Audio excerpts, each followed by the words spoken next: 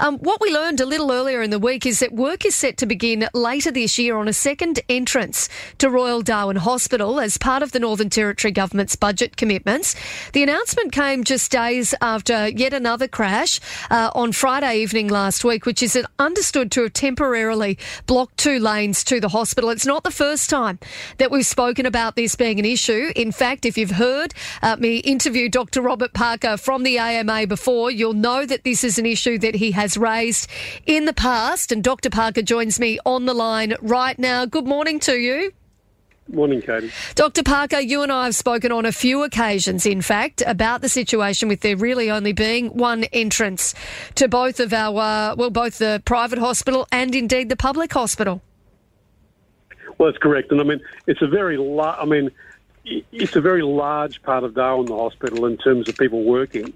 And there's obviously, the transport issues every morning are ridiculous to a degree where, every morning around from 7 till 9 o'clock and from in the afternoon, there's just a massive amount of transport using a fairly small defined road into what is one of the biggest employment areas in the Northern Territory. So it makes a lot of sense. I mean, the accident in December 2020 obviously raised the issue of if there is a blockage. And I mean, that photograph I took for the NT News of cars back down Rocklands Drive. And I mean, what I didn't include was all the ambulances apparently caught up in the traffic thing. So the ambulances are trying to get to the hospital, but are blocked by that one issue with the road. Yeah. So it seems both in terms of, and obviously the minister's got plans for the RDH campus in the future, which will increase traffic flow. So it makes good sense to have a second entrance, both to probably improve traffic flow generally to the area, as well as obviously for emergencies, to stop the one road blocking issues in an emergency.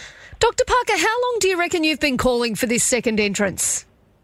Well, since we've been calling it for a few years, but the issue in 2020 really raised the issue up to quite a significant level when it became absurd that, one traffic issue blocks the entrance to our major health resource in the Northern Territory. Can you talk me through, what happens at those very critical times where there is a crash and the roads are blocked up like that? If there are ambulances that have patients that need to get into the hospital quickly? Well, unfortunately, the AMBOs have got to just work to keep the patients stable till they can get through the blockage to the ED. So there's not much they can really do. They're stuck in traffic. And so it's really up to the AMBOs who do a really great job to make sure that the patients are kept. I mean, we're very lucky in the Territory. I mean, if we were in southern states, I mean, we've got this issue of ramping where quite often you'll get 6 or 7 ambulances ramped up to a hospital because of bed block. And so the AMBOs are off the road keeping those patients alive till they can get to the ED. Luckily, we don't have a significant issue with ramping in the Territory, but the AMBOs up here, I mean, they're very good at doing their initial work to stabilise the patient, but then obviously keeping the patient stable during transport. Have there been situations before where we have had ambulances unable to get people into ED? I'm aware, I think, at certain points in previous wet seasons, when that creek floods, vehicles haven't been able to access the hospital. It's usually been when it's been incredibly wet and the water's come to a very high level underneath that bridge at the front of the hospital. Then apparently ambulances haven't been able to access that road. So there have been, but it's been a rare occurrence. But I think the accident in 2020 just really raised the issue of this is a very busy thoroughfare now, and we need to do things differently. Yeah, spot on. And do you have any idea, or have they given you any sense of when this duplication is expected to be complete? Well, at least they're starting with it, and obviously there's been money done. I mean, it's interesting. I mean, there were, following the issue I raised in 2020, the department did a review, and I think there were 3 options raised. One was from Lee Point Road, and I understand there are environmental and, I suppose, resident concerns about a brand new road being built from Lee Point Road. It makes sense to use the existing corridor, which, everyone accepts is the road to Royal Darwin Hospital.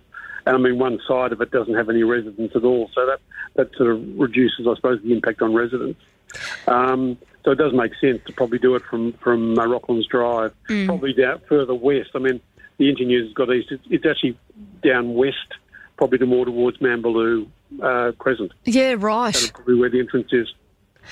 And Mr. Parker, it is, Dr. Parker, it is part of, a larger investment that the Northern Territory Government announced earlier this week as part of the pre-announcements ahead of the budget. They say that they're going to be supporting health services across the Territory with $2 billion allocated in budget 2023. Not sure if you've had much of an opportunity to look through the announcement that they've made to see what's sort of new in that announcement this year. Well, again, I'm aware of the major issues. I mean, I know the health budget chews up pretty much a significant portion of the NT budget generally. I mean, we're very happy with the new morgue. We've been raising that for a number of years with the NT government that the Royal Darwin Hospital needs a new morgue. I mean, a morgue usually isn't one of the sexier aspects of health development, but the lack of a dignified area for Aboriginal families to sort of mourn was a major concern for us. And obviously, we need a morgue. So, the hospital looks after the living. They also need to look after deceased individuals in a way too, to make sure they're properly cared for. And it's really good to see that the department now is developing a morgue that will fit modern forensic pathology practice. So that's very happy. We're very happy with that. So there are some good things happening. But again, unfortunately, health is a bottomless bucket. I mean, you can keep on putting more and more money into health. And obviously, the new ward that they're planning to do, 32-bed ward, will help. It's not, it's not the end solution itself.